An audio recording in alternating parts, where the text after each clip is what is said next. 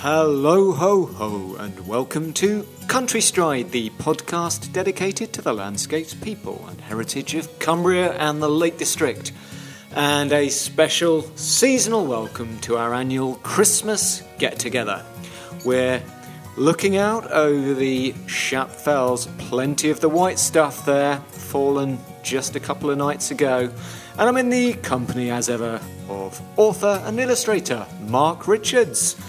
Happy seasonal greetings, Mark. You're often a certain red-coated, white-bearded person at this time of year. Absolutely. I've been Santa Claus or Father Christmas again in my local village.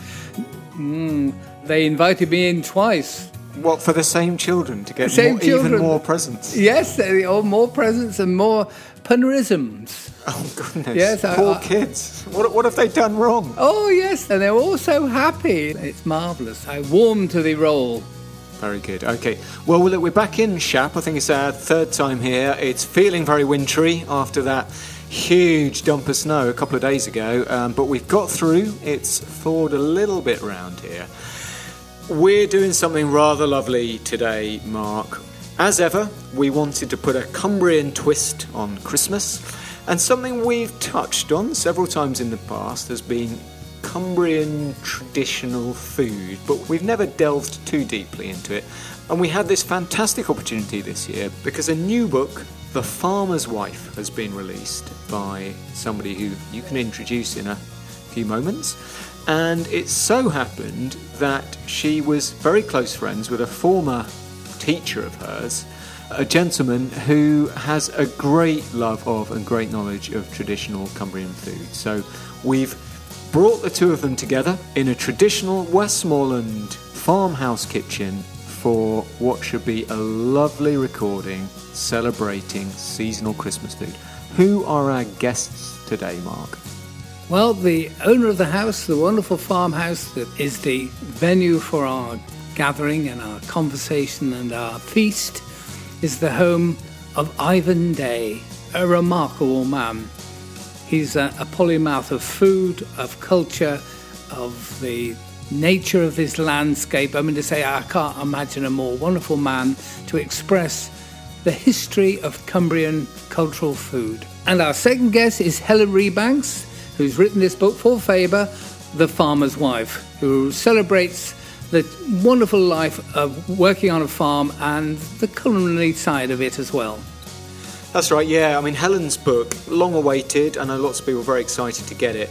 I think at its heart, it's about food, really, and a real passion and love for it. It's there from the start. She's got this lovely memory of making marmalade as a kid. Goes through when she follows her husband James to university, where she starts her own baking business. And now it's the heart of the home, I think, the kitchen for her. So she's here with Ivan. We're going to get cooking as well. So Helen's going to bake one of the recipes from her book. We're going to have some gingerbread. And I think Ivan's going to look up and cook for us some of the very oldest Cumbrian gingerbread recipes. And we're going to do a few other things. We're going to talk about Helen's life, about growing up on the family farm, and about what it means to be a mother, looking after the family and being the farmer's wife. And we're going to hear from Ivan about that long history and heritage of Cumbrian food. We're going to dispel some food myths, Mark. We're going to ask, is it really true that all these spices came in via Whitehaven? Is it true that the Cumberland sausage is really the Cumberland sausage? And is it associated with German miners? And we'll talk about other Cumbrian feasts, including a pie that has many, many birds in it, including, I believe, a curlew, Mark. So all that and more to look forward to in this lovely Christmas gathering as we go up the road now to seek out Ivan's beautiful traditional farmhouse.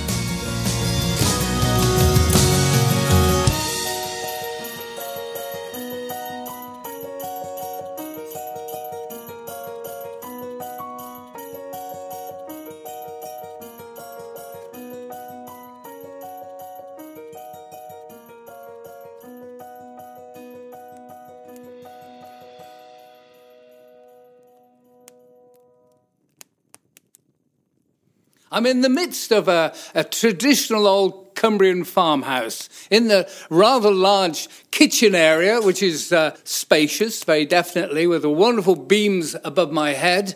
There's two great ranges at either end of the room, both blazing with coal. It's got things in here that will tantalise anybody who's a foodie who wants to know what farmhouse kitchens were like 200, 300, 400 years ago. This is a place of action. And in my company are two people who know a great deal about this space and what it meant to the working farm. First of all, the owner of this house, Ivan Day. It's great to see you, Ivan. Could you tell me a little bit about yourself so that listeners can get a grasp of your understanding of traditional food? Well, I've had many careers in my life, but my ultimate one, which I've practiced for the last 45 years, is I am a social historian of food and its culture. I've written quite a few books and lots of very serious, learned papers on the history of food. But because I live in the Lake District and I love it, I don't come from here, but I had a love affair with it very early in my life. What I'm really enjoying more than anything is cooking a few simple Cumberland and Westmoreland traditional foods for my friends. And this is the essence of all good cooking. You're doing it in a convivial setting to people who matter to you.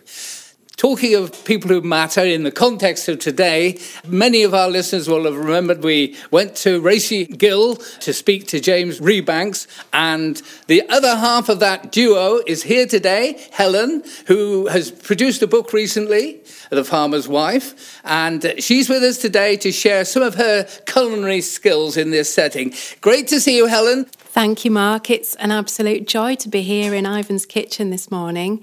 I'm a mum of four, and a farmer's wife, and I've written about my life and stories in a book that has just come out at the end of August this year. And curiously, our connection, Ivan, is that I was an art student of yours some years ago. So it's really fun to be in your home and to be here, to be cooking this morning. My days revolve around food, feeding the family and keeping the farm going with all the background jobs that are essential. So looking forward to it. Now back to you, Ivan. I'm captivated by this space that we are sitting in the midst of. Could you describe it so that the listener has a visual of it? Well, it's no longer a working farm. I think it stopped being a working farm in about 1966. But it had a bit of an issue back in the 19th century because they built the main line railway right through the middle of the farmyard, dividing the farm into two. The Victorian farmer who lived here wasn't quite as enterprising as John Dunning at the T-Bay Services because he didn't kind of capitalise on it in any way. But this house was not one of the top farms. It wasn't like Townend. It was a tenant farm, their statesman farm. But the arrangements were very similar in terms of domestic life here. There were a few cottages that were linked to it, so there were other families. And the farm workers were often fed in this room, I know that. What we're in, actually, is what was known as a firehouse, which has much changed because the kitchen is always the place that gets modernised first. Originally, there would have been a fireplace which was a staved oak hooded fireplace, wattle and daub, with a thing called a bressumer, a little wall coming out, with a fire window to get the draft in and let the smoke out. In the 19th century, the range that you see there replaced that fireplace, and there was a bit of modification. At the moment, one of the ranges has actually got a joint of pork, small shoulder of pork, roasting with a clockwork mechanism called a bottle jack. That's in front of the fireplace at the moment. It's got the meat hanging from it and dripping into a tray. What's it trying to achieve? Well, the bottle jack enabled people who had much narrower fireplaces who couldn't afford large amounts of fuel. So the fireplace got narrow, and it meant you roasted vertically rather than horizontally, because, the boy turning the spit has got this great big long bit with a huge piece of meat on it, but you need a lot of fuel. And fuel was really expensive, especially in these parts. In this house, there were Turberry rights. They could cut turf or peat up on Wasdale, near the Pink Quarry, near Shap. And I've still got that on my deeds, but it was completely and utterly dug out by the end of the 18th century, I think. Wood was plentiful, but it was restricted.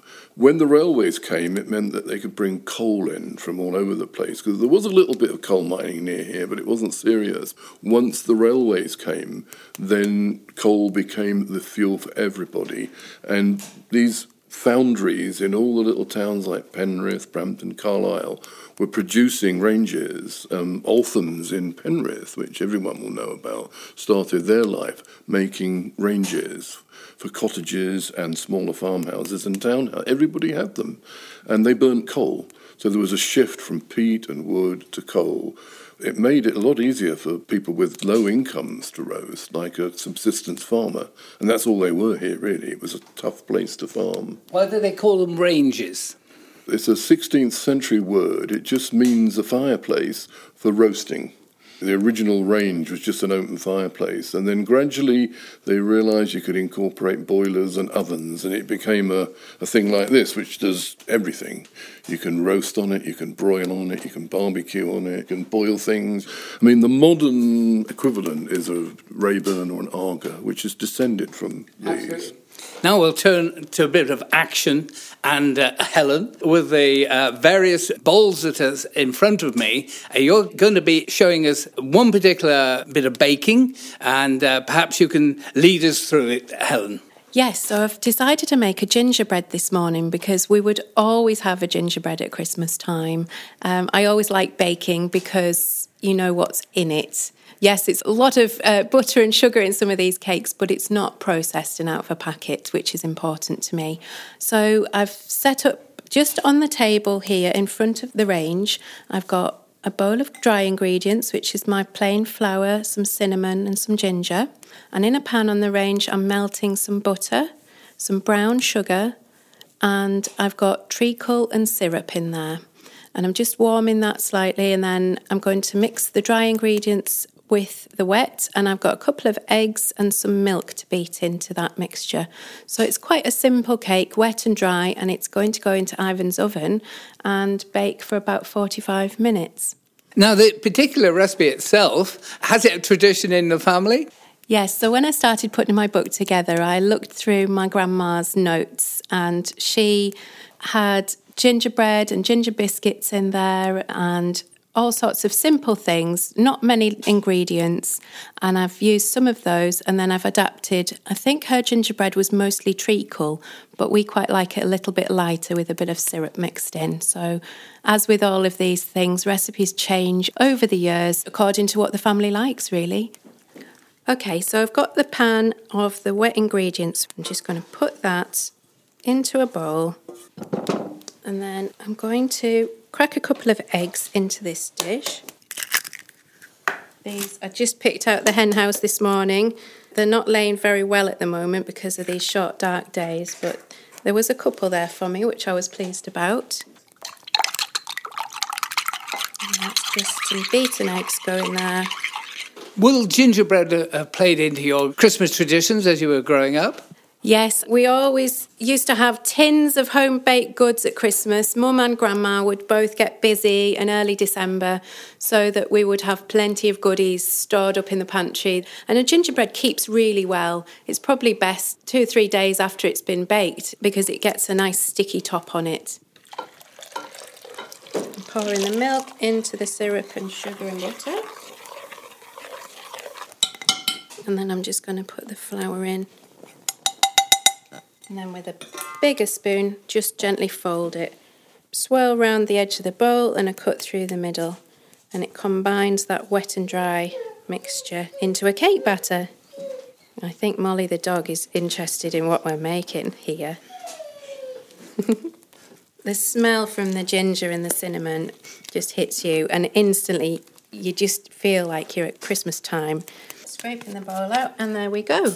It's as simple as that, just takes a few minutes to put together. Okay, so we're going to pop it in the oven here, just straight on and towards the left-hand side there. Great. What's fascinating, having seen Helen create something that is very traditional in many people's eyes, gingerbread. In terms of Cumbria, there is this thought that ginger has much of its roots in Whitehaven, perhaps, and the fact that spices came in through that route. Ivan, can you give us a perspective on where the notion of spicing up food comes from?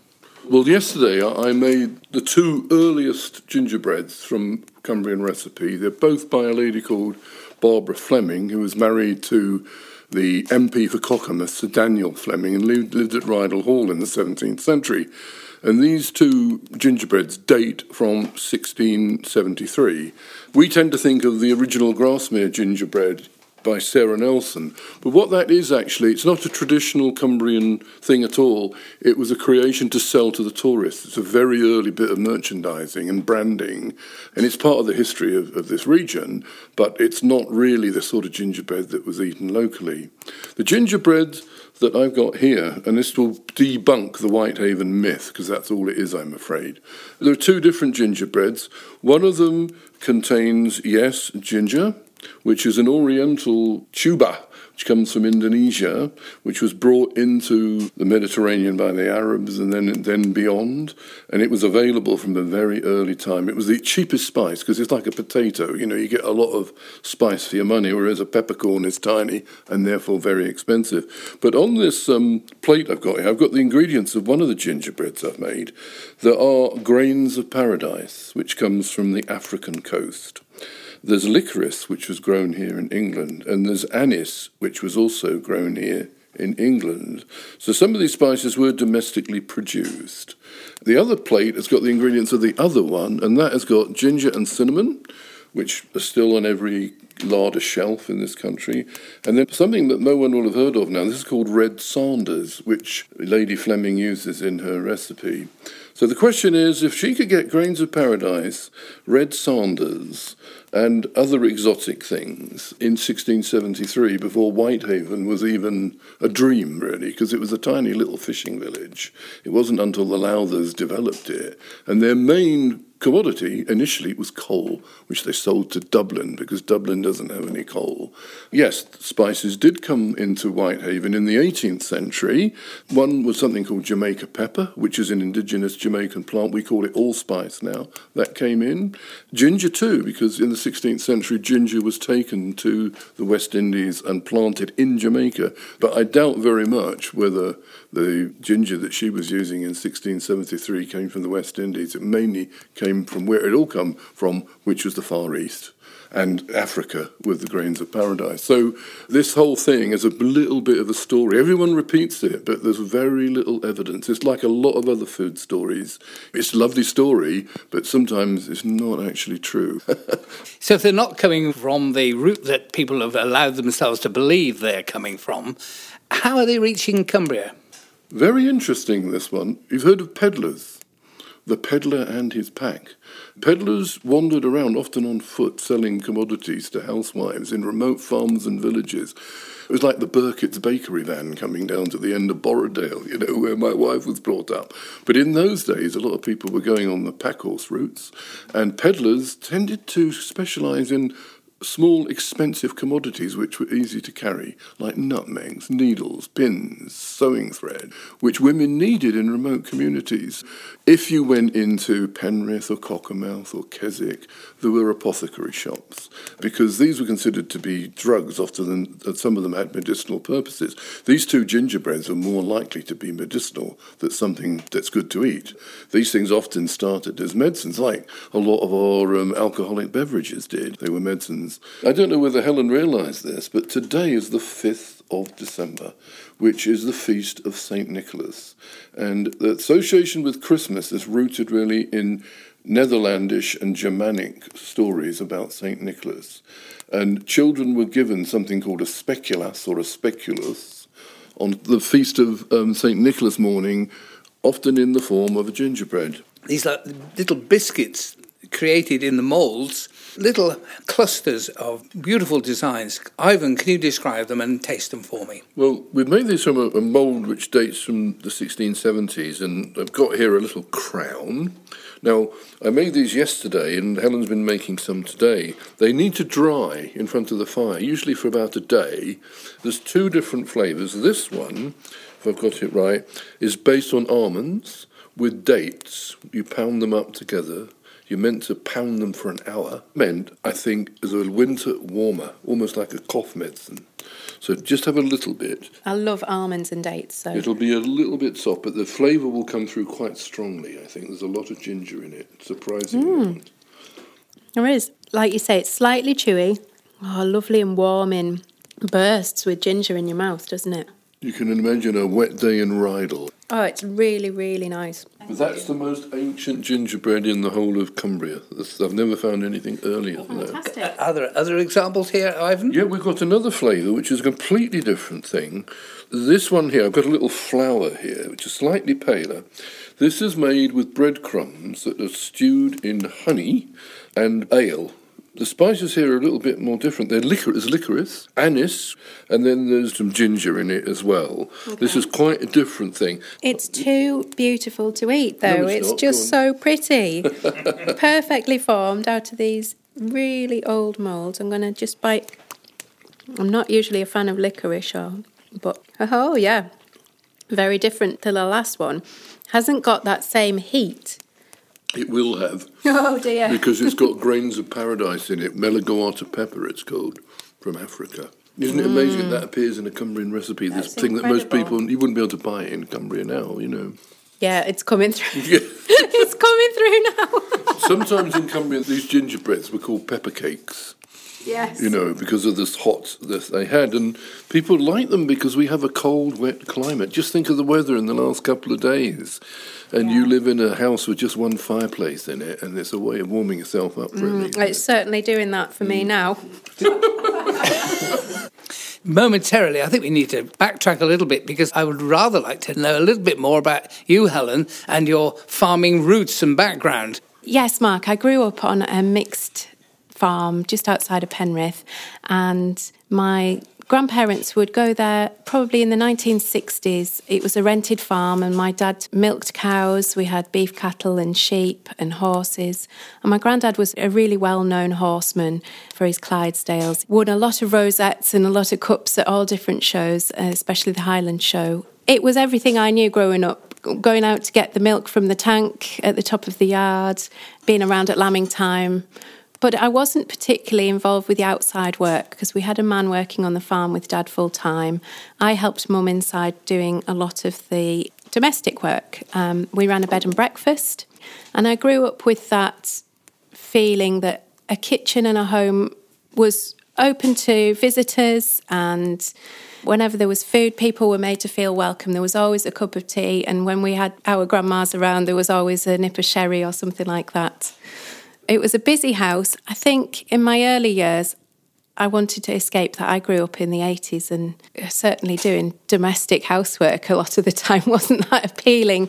And I got involved with art at school, and I went off to art college and did my degree. And then I met a farmer, and things changed a little bit. Park that just for a moment, because I'm intrigued by that passage in your book where you refer to 3 generations making marmalade. That seems like it's formative for your love of food. Yes, I didn't really like marmalade, curiously, as a child, because I was fed it an awful lot in my packed lunches in white bread sandwiches. And but when I came to put the book together, the first piece I wrote was about making marmalade with my mum and my grandma.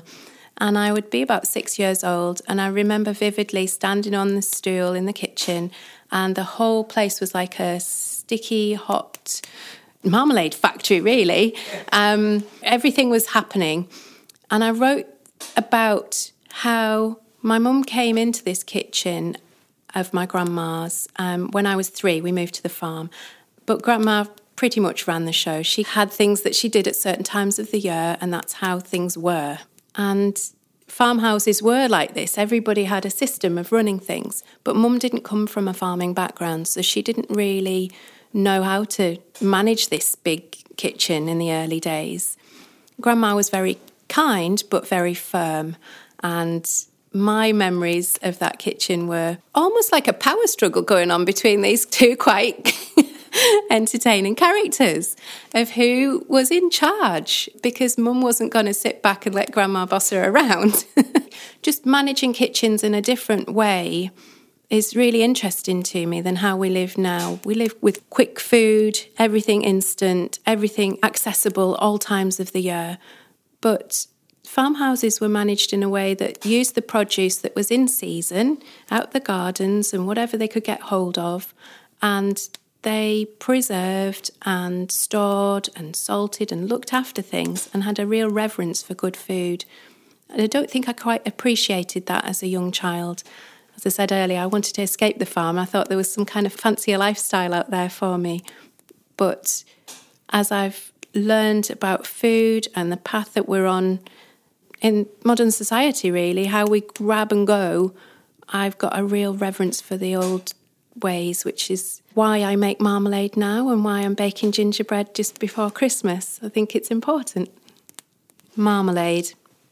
I'm standing on a chair at the table wearing a navy blue corduroy pinafore with bronze buckles that my grandma sewed for me and bottle green tights. Mum is hurriedly setting things out on the table. The kitchen is a mess. Brown, glazed mason cash bowls are full of chopped rind and the diced flesh of oranges. Muslin cloth bundles packed full of seeds and pith and tied up with string sit in bowls of juice. It's nearly time to start the boiling. All other work and food gets put on hold when we are making marmalade. I remember that afternoon as if it were yesterday. It was a few weeks after Christmas, but the boxes of decorations were still sitting by the bottom of the stairs. I helped weigh out the sugar and squeeze the lemons, wincing when the juice hit my eyes from time to time. So many different things were happening at once. Grandma was in charge, instructing Mum on what to do next. I was their extra helper in this big mysterious business. I didn't really enjoy eating marmalade until I was in my 20s. I always saw marmalade as a lot of work and something that involved a fair bit of stress, seeing whether Mum had passed another of Grandma's farm kitchen initiation tests. I didn't associate it with a delicious, tangy conserve from posh shops until much later in my life. I didn't see making it as a process to be enjoyed and as a skill to be passed on. Now, when I taste good marmalade, I'm instantly back in that kitchen with those two farm women.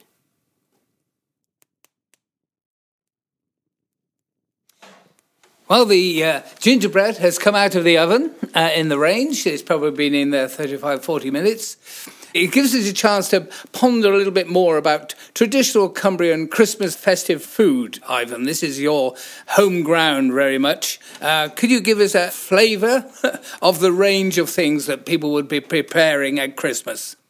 I think before we do, it might be an idea to point out what everyday fare was like for most of the year. It was incredibly plain. The main thing that people grew on their farms were oats and a barley called big, and that was their staple. They grew potatoes from the 18th century onwards, but meat was something that you bred to make money with. You sold it, so the family tended to keep the poorer cuts. Sometimes they didn't eat much meat at all. Bacon was really important. Preserved meat was the main staple. Not just bacon and ham, and there were wonderful hams made from the Cumberland pig, but also preserved meats, particularly mutton. In Westmoreland there were mutton hams, which are absolutely extraordinary. I think I made one for Helen and James once. And what these preserves were, some of them came into their own at Christmas time. We tend to think, did they have turkey, did they have goose? Well, geese were really important in this part of the world because it's a wet area. They look after themselves. But after Christmas, they're not much good to you because they start losing weight. So you tend to kill them, usually at Michaelmas. You put them on the stubble, and then some of those stubble geese were actually then preserved. And they used a process which was called powdering. And I'm going to show you how to do that. Basically, I've got here some spices. I've got some juniper berries, which is very much a local spice, which grows on the fells. Right, yeah. And I've got them in some salt with some peppercorns. These are long peppercorns. And I'm going to sprinkle salt all over this. It is a goose who comes from a mutual friend of ours, a local farmer, who breeds geese. And I'm going to put some brown sugar on it as well. Okay, and I'm going to rub all that into the goose and fill it with it as well. And this is the pickle. what will happen is the water in the meat will start to dissolve the salt and sugar, and you'll end up with a kind of pickle which is liquid. And what you have to do is to rub that in every day. Turn the goose and rub it in. Have you still got your pricker thing that we did which I should have done beforehand, I forgot, was to make lots of holes in the goose. Perforated goose. So I'm going to get Helen to do that. Okay. She's going to do that for me. So this is a traditional Christmas dish. I've got a 17th century manuscript with the recipe for this in. It's a local one. It's called powdered goose. Powdered means salted. You pickle it for 19 days, and then you clean it off, you dry it a little bit, and then you hang it in the smoke of juniper wood. So it smokes in juniper wood. It's a wonderful thing. It's absolutely spectacular. It won't be ready for Christmas Day, but it will be ready for the 6th of January, which is the Feast of the Epiphany, which is the last day of the Feast of Christmas, okay? So that was one of the major things, but they did the same with mutton, with pork, and even with veal. There are descriptions in Borrowdale of whole sheep hanging up, smoking in a hooded fireplace, in the Helen, as they were called it. The thing is that Advent, the lead-up to Christmas, was a religious time like Lent, and the more religious people did not eat meat during Advent. It was an old Catholic custom, and it remained here, so you didn't eat much meat during that time. And the strictest day was Christmas Eve. It was a vigil. You ate no meat. So your first meat meal on Christmas morning was either a thing called a hackin, which was a sweet haggis that was made in this part of the world. It's like a Christmas pudding, except it's got beef or mutton in it. It's made with oats, it's got some spices in, raisins and grated apple in it. And it was cooked usually in a sheep's stomach. There's one account of it, probably in Cockermouth. It's difficult to know which town, but there was a custom associated with it in the big houses. If the hackin wasn't ready for Christmas morning breakfast, the men of the estate, meaning the workers, would get hold of the kitchen maid, put her on their shoulders and take her through the town. It was a sort of local custom. It's vanished. It gets replaced by something called the sweet pie. And this is really extraordinary. There is an account in Hutchinson's History of Cumberland, which was published in the 1790s, of a shepherd who lived on Black Combe above Morecambe Bay, right at the bottom of the county. And he used to kill a sheep every year. He got the ladies in the village to make sweet pies. So their mince pies have got currants, raisins, all the exotic things, spices, you're bringing in dates, figs, and they're the things that you add to all of our festival foods in this country. It secks them up. That's why you've got Christmas cake, Christmas pudding, So this man used to make these sweet pies, and he used to eat it on Christmas morning for his first meat meal, because he wasn't allowed to eat meat on Christmas Eve, but he saved a bit of it until the last day of Christmas, which was not the 6th of January, it was the 2nd of February, Candlemas Day. That was the last day of the ecclesiastical feast. So he kept it for 40 days. What a sweet pie is, it's basically the original mince pie, but it has mutton in it, as well as all the sweet things. You can hardly detect it, but it is an element in it which gives it a lovely, lovely texture. But all mince pies in this country until the First World War usually had meat in them. The hackin, the sweet pie, they're the main dishes of Christmas Day. So Cumbria comes up first in a way. The earliest record of anything that's like a Christmas pudding is the hackin. It's first recorded in the 17th century, and it's specific to Cumbria. I'm looking forward to having a taste of it. The pastry looks nice and golden. It smells of all the good things of mincemeat, and just to try the mutton in it will be amazing. We eat quite a lot of mutton on our farm. We farm Herdwicks, and we've found that over time we've tasted hogget, and then we've tried to eat an older sheep. And as we've gone on, we've found it's been the best flavour ever. I made a hot pot recently with a 10-year-old mutton, and it was the most delicious meat I think I've ever had. Mature, full of flavour, slowly grown, had a great life living up on the fells, eating loads of various herbs, mountain grasses. We should appreciate it much more in this country, I think. I think it's at its best when it's roasted in front of a fire, like the one here. In fact, James and Helen came here once and we did roast some mutton. It's from your farm, actually. It was from your Herdwick. And Herdwick, basically, as far as I'm concerned, is like the very summit of all of the sheep breeds in terms of flavour. It just is the most magnificent meat we have in this country, I think. I prefer it to venison. You know, but it's got to be well looked after on the farm, though. You know, it's got to be finished properly, you know. And that expertise is something, there's a lot of it in this room at the moment, actually. I'm not trying to flatter anybody.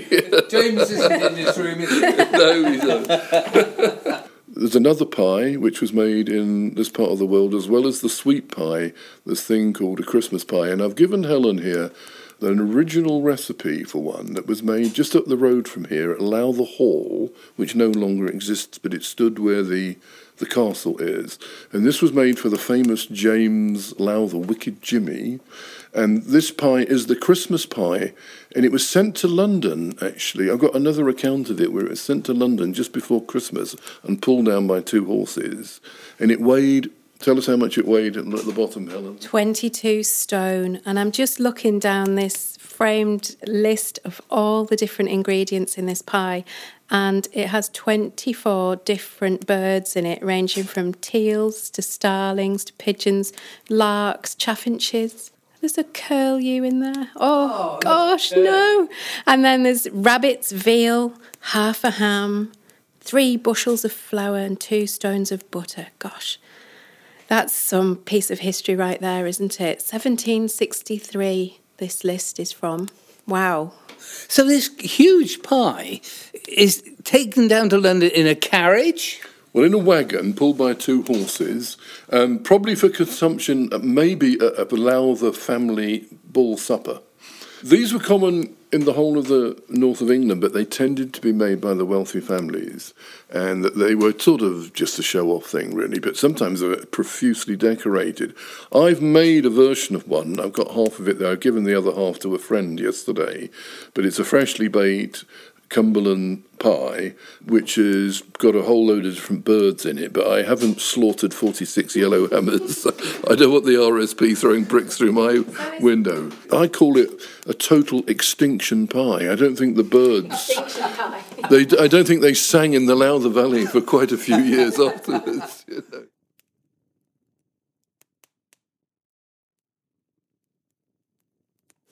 The Cumbrian fair sense here is quite remarkable, but we've got another little journey to engage in as well, because Helen, you, along with James, who went to university in Oxford, you travelled down with him, in effect, and found food preparation in a cafe situation, and you became a little bit entrepreneurial there. Yes, so when I graduated with a fine art degree, it was slightly tricky to get jobs that were going to pay the bills. So I was working down there for about 3 years in different jobs. And I've described in the book how I sort of bumped up with the reality of making a living in the modern world and how that quite often didn't sit well with me. Call centres, estate agents, chasing around trying to sell people things they usually didn't want. But when I was in a cafe, I felt at home, and I suggested that I would make the cakes instead of the ones that they were buying in, which were all pre-packaged and usually from a factory, and have a go at supplying these cakes. So the cafe would be able to have, as you walked in on the counter, coffee cake, almond slice, gingerbread that we've had today, caramel shortbreads, and all sorts of things that I was familiar with from home that I'd grown up making. And it really cemented my idea that food was much more than just something to fill you up and keep you going. It's more than fuel, because the reactions I was getting from the homemade cakes were wonderful. People were talking about them. They would come in to search them out. They would buy a couple to take home, because people weren't really baking in their homes. And I just thought, here's something that I can do, and it brings a lot of joy. I liked making it, so we ended up doing lots of cakes in the small flat that we rented from the university. And I later had a chat with the bursar who rented out this flat, and he said he didn't realise I was running an illegal, illicit baking business from this basement flat. But it was certainly a good time to look back on. James was studying, I was baking. It was something that I really, really enjoyed. Food runs as a strand right throughout your book. There's this quote that you have: being a farmer's wife has changed my relationship with food. In what way? In lots of ways, really. As I said earlier, I didn't understand and revere the good food that we had on the farm as a child. I just saw it as that was just what we had. I went to the freezer, it was always stocked with our own meat. Black pudding was made in the farmhouse, and the milk and the cream and the butter and the vegetables.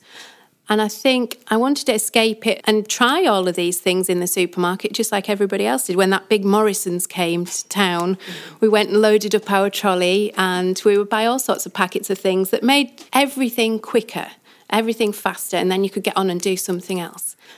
But as I learnt more and been on the journey with James of being on the farm and understanding the importance of livestock and grazing, our fields, and how that can impact on soil health and trap carbon and the biodiversity around the farm, I've come to understand much more that food comes from healthy soil and good food nourishes us, and that it's so important. And I think I've always had a love for it and always been interested in what we eat, but I hadn't really thought about where it comes from and how it can be medicine, essentially. We talked about that a little bit before, but food is medicine.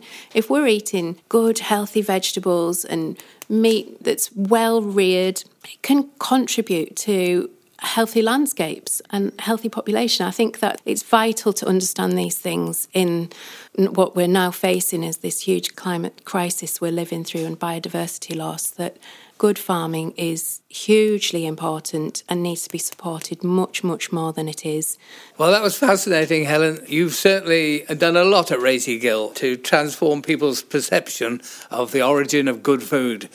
I'll transition back to Ivan a moment to challenge a few of the myths of Cumbrian foods. One of them, when we ask people what's their favourite Cumbrian food, apart from gingerbread, most people say, Cumberland sausage.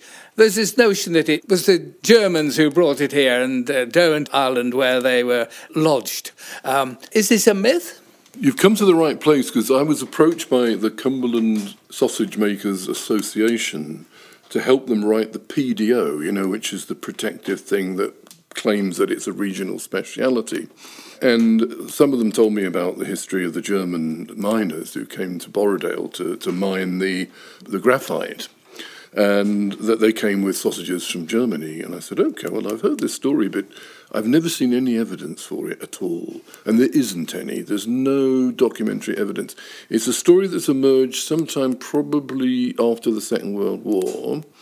I said to them, well, if they brought the Cumberland sausage from Germany, did they use it as a rope to climb down the mine? And they said, we've got to be serious about this. And there is no evidence at all. There's one late 19th century mention of it, just a mention. There's not a recipe until you get to about 1911. There's a Westmoreland sausage, which is practically the same thing. But I did tell them what my theory was. I can't prove it, but I can prove that it wasn't the Germans who brought it here at all. That's just total nonsense, But it shows how persistent these myths are, because when the PDO was published, they took no notice of what I said, and they still stuck the German thing in anyway, you see. And all respect to them, I've got a lot of my friends are local butchers who make this incredibly skillfully. It's a regional thing that I love. I love well-made Cumberland sausage. But the story is quite interesting, I think. If you look at 17th century recipe books from about 1650 onwards, you start to see a recipe which says to make sausages in links. And then all across the country, you're getting sausages made in links. By that, there's a little trick that the butcher does. There's a little twist and a knot, and you end up with those lovely clusters of equally sized sausages, right, like portion-sized sausage. We've all seen them hanging in the butcher's shops. That would assume that maybe before the mid-17th century, all sausages in England were made in one long strand as it came out of the sausage forcer. I think probably what happened was that all over Britain a fad came for making sausages in length, so you get little short ones. Before that, it's very easy to just make one great big long length of it. But there are lots of people who will still disagree because they'll prefer to believe the stories, you know. Well, thanks for clearing that up. Another myth is the sticky toffee pudding, and Sharrow Bay in particular as being the source of that recipe. Well, Sharrow Bay was founded by two gentlemen who came up to London after the war with lots of pots and pans and started what became one of Britain's most important country house hotels and a Michelin-starred restaurant. Now, I knew both of them. I ate there a lot in the past and often talked particularly to Brian Sachs, who was the last one to die of the two. He told me that they used to go to Blackpool every year and stay in a kind of boarding house with a typical Blackpool landlady, and she used to make this pudding that they thought was heaven on earth, which was a kind of date and caramel pudding, and they claimed that they brought it back to the hotel, played around with it, and they first called it, and this can be ruled out by some of the early menus from there, they called it Icky Sticky Pudding. It wasn't called what it's called now, it was called Icky Sticky Pudding. And the trouble is with these things, other people come along and go to the restaurant, think, God, that's brilliant, I'd like to serve that in my restaurant. And chefs are clever, they can figure out what you put in the ingredient list and they start making it themselves. And it sort of spreads about. But I'm pretty certain that Mr. Coulson and Mr. Sachs of Sharrow Bay did develop the sticky toffee pudding. And of course, down at Cartmel Post Office, they will dispute that. It's all about people and the linkage between people, which again moves me across to you, Helen, of course. Your book, it has enabled you to really explore the backdrop of your life. Can you give the listeners a little bit of feel for what you were trying to put across in the book?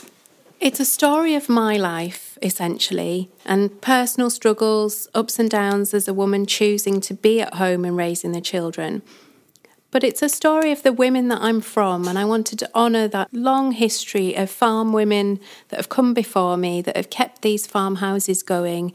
And in a place like this today, I can just feel the history of work and hands and soapy water and roasting meat and coal.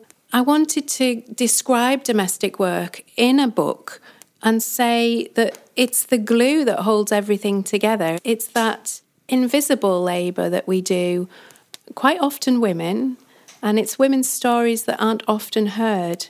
We hear a lot from women these days if they're outside doing the jobs that men have traditionally done, and that's brilliant. I think women have always worked outside on these farms and been extremely good stock people. But we haven't heard a lot from the women that have done a lot of the domestic side of things. And my life revolves around the children and the indoor work of the farm and the paperwork and the errands and the second pair of hands at busy times, such as lambing or shearing, carving time. But my day isn't dominated by thinking, where are the cows and what do they need? That's James's responsibility, and my responsibility is to feed us. And in a busy family of 6, I wanted to share recipes and stories of what that feels like. And yes, gender roles can trap us a little bit. And I think it's been a really helpful thing for me to write the book and to understand each other's roles that bit more. I would hope it would start conversations, and certainly readers have been incredibly wonderful, sending me messages so far saying that they're seeing their life for the first time in a book, or they're feeling I'm describing their day and they haven't read about that before, and how important I think it is. When I understood the word mundane and the Latin roots of that word, mundanus, of the world, that these mundane tasks that we do for each other, the caring, the cooking, they're looking after each other, those little cup of tea in the morning, it is of the world and it is the most important work we can do. And I wrote the book because I didn't feel there was another book out there that said that these things matter In a world that chases individualism more and more, I'm much more interested in family and community and care. Ivan, can you delve into that life of the hidden history of farming women? History basically was made by historians who tend to be highly educated men who left their wives at home and made drop scones. That's why it's hidden, completely hidden. People didn't think it was important. The hero on the quad bike is the thing that everyone focuses on, really. The thing about it is, it's a really dangerous history as well, because think about the kind of clothing that women wore in the 19th, early 20th century, great big full frock. Can you see the fire, the bare flames here?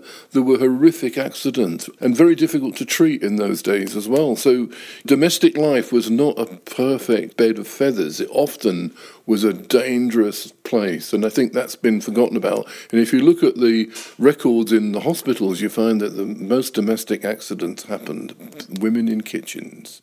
It's the women who innovated as well. I mean, the recipes, nearly all of the early books, which are not printed, they're handwritten recipe books, written by women of the family recipes, passed down to their daughter and their daughter after that. I've got one on the table over there that comes from Town End Farm, written in the 1690s by a woman called Elizabeth Burkitt, probably the idea of giving it to her daughter as a way that this little manifest of recipes will jump down through the generations. So they are in charge of a domain that is essential to the stability of family life, really. Women are the providers and they cook the good food. I mean, my mother and my grandmother, Histon Blumenthal, James Martin, eat your heart out. My grandmother could cook much better than you could.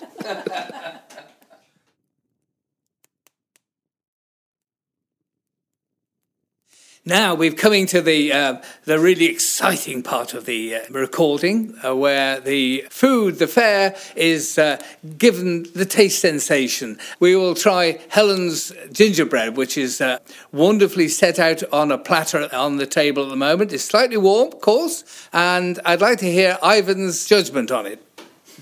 No pressure. No. Yeah, so I'm just going to give us a square of this. It is still warm. Delicious. Really moist. Oven's done a treat, hasn't it? I want more of this.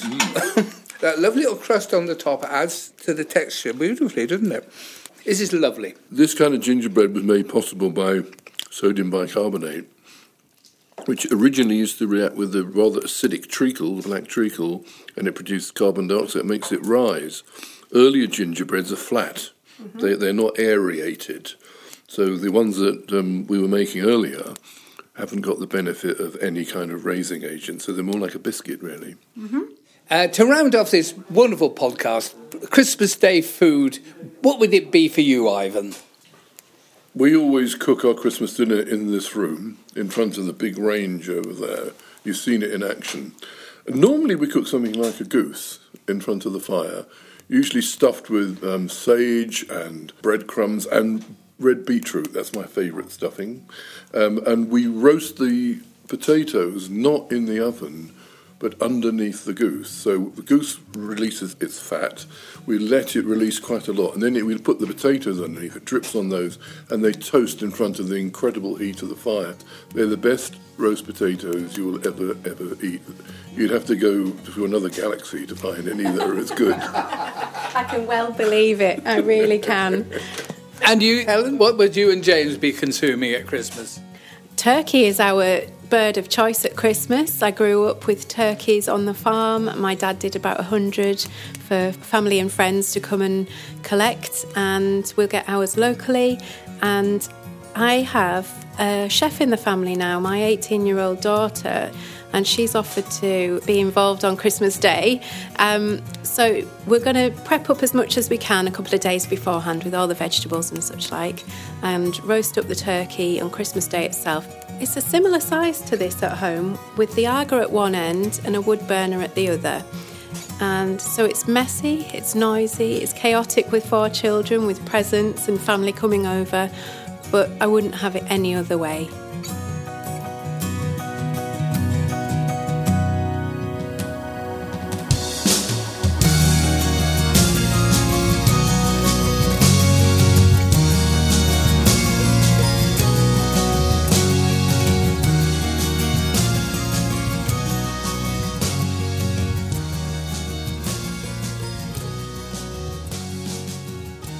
Well, Mark, there we go. Journey's end. Not really much of a journey from the kitchen back to where we are now. Did you have fun?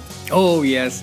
Fabulous. The food was sumptuous, but the conversation, wow, there were so many golden nuggets and none of them were deeply fried. Yeah, it was lovely to match equal passions, really. That historic knowledge, fascinating. But I loved Helen's crystal clear belief that she's imparting through that book, that good food matters. I think she speaks very eloquently about that undervalued role, domestic role, and the book asks we should be re-evaluating that. Why do we think it's better to be out as the breadwinner, I suppose, on the farm, rather than these invisible hands who keep the whole thing going? And I mean, really not just in farms, I suppose, it's households throughout the land, isn't it? But I loved hearing that marriage of both the food itself and the value of it. I thought that was lovely, and really a nice Christmassy reflection, isn't it? Because food is so central to that celebration. Did you like the gingerbreads? Well, I love the authentic old one that Ivan prepared, and I love the one that Helen prepared, and I love the way she described making marmalade. And it's that lovely, was like, that that's excerpt, a beautiful isn't it? piece, isn't it? And two beautiful radio voices as well. Coming to the end of the podcast, our usual housekeeping. We're on episode number 115. For 114 previous episodes, www.countrystride.co.uk. If you like what we do, the best way to support us is either by recommending us to friends or family who love the lakes. Alternatively, you could buy one of our many guidebooks, Countrystride guidebooks. Or thirdly, if you'd like to support us from as little as £2 a month, you can do so via Patreon, and you will find the link to that on our website again, www.countrystride.co.uk. We're on social, Mark. X and Facebook. God dear. At Countrystride 1. Coming up, well, it's our end of year review, Mark. You always quite enjoy the end of the year review. Yes, indeed. And I gather we got George Kitchen as our special guest. Absolutely, yeah. So do join us for our annual review of the year when we go through some of our favourite clips. That'll be dropping somewhere between Christmas and New Year. That's it for us, signing off from our Christmas podcast. Have a wonderful Christmas. Thank you for joining us in 2023. And we're saying goodbye for now and enjoy Christmas. Happy Christmas to everybody and a Happy New Year.